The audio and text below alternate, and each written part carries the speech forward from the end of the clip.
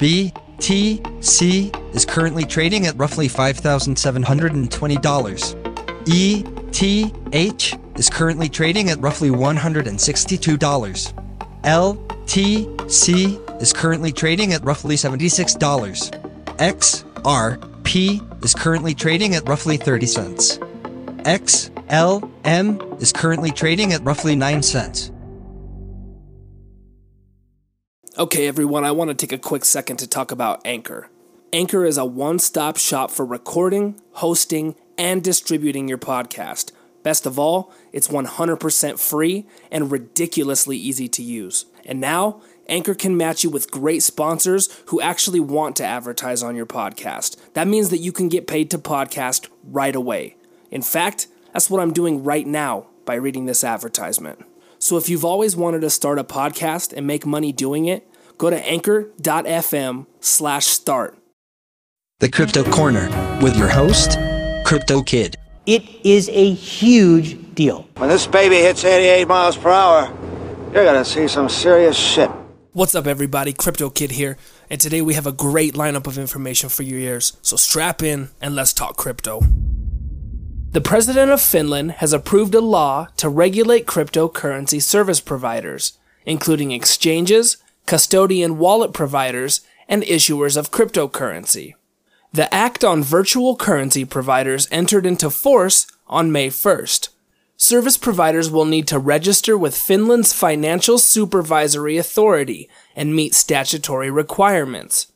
Virtual currency providers who do not comply with the statutory requirements will be prohibited from continuing their business activities, enforced by a conditional fine.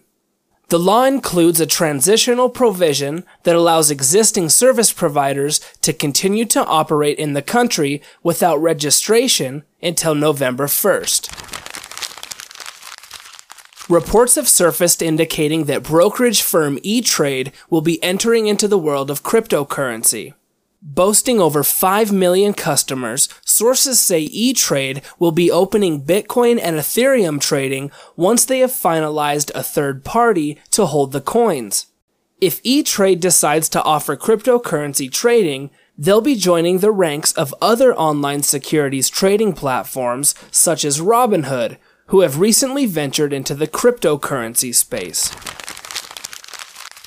The microblogging platform Gab is promoting the adoption of a fork of the Brave browser. In the start, the developer of the new browser developed a plugin called Dissenter, which allowed comments and discussions on websites that didn't offer that particular option, such as Wikipedia.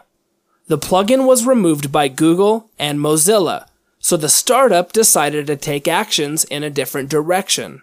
Using the Brave browser code, they developed their own internet browser. Instead of using and supporting basic attention token on the browser, the new browser is coded to use a BTC wallet compatible with the Lightning Network instead. The news has caused a stir-up between the Brave browser's creator and the Gab team, with both sides going at it on Twitter. The new browser promises to remove basic attention token, add Lightning wallet support, and add Dissenter, among other features. A new collaboration between BitPay and Refundo will allow U.S. taxpayers to receive all or part of their federal and state tax refunds in Bitcoin.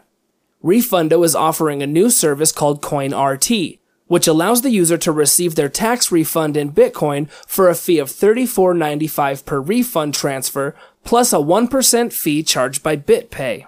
The service is described as seamless.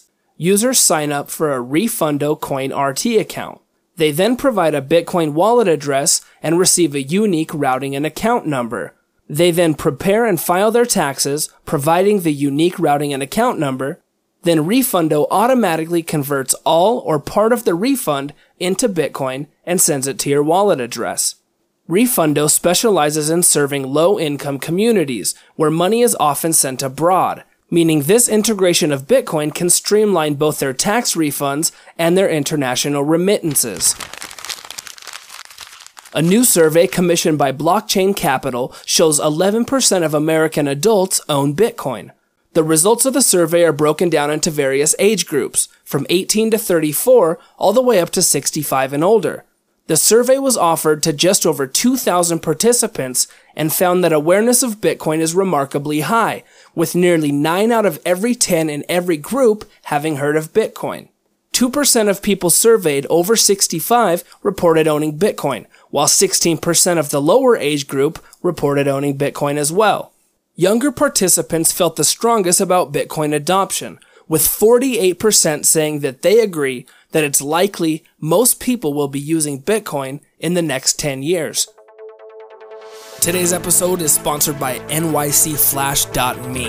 With NYC Flash, you can get New York coin in a flash. You don't want to have to deal with an exchange? No problem. Simply head over to nycflash.me and use their simple interface to purchase New York coin with fiat directly. No more waiting on an exchange, no middleman. With NYC Flash, you can get your coin quickly and securely. Check out nycflash.me today. Alright everybody, that's it for today's episode. Thank you for stopping by, and I hope you have a great weekend. The Crypto Corner with your host, CryptoKid. It is a huge deal. When this baby hits 88 miles per hour, you're gonna see some serious shit. Produced on location at Chicken Valve Studio.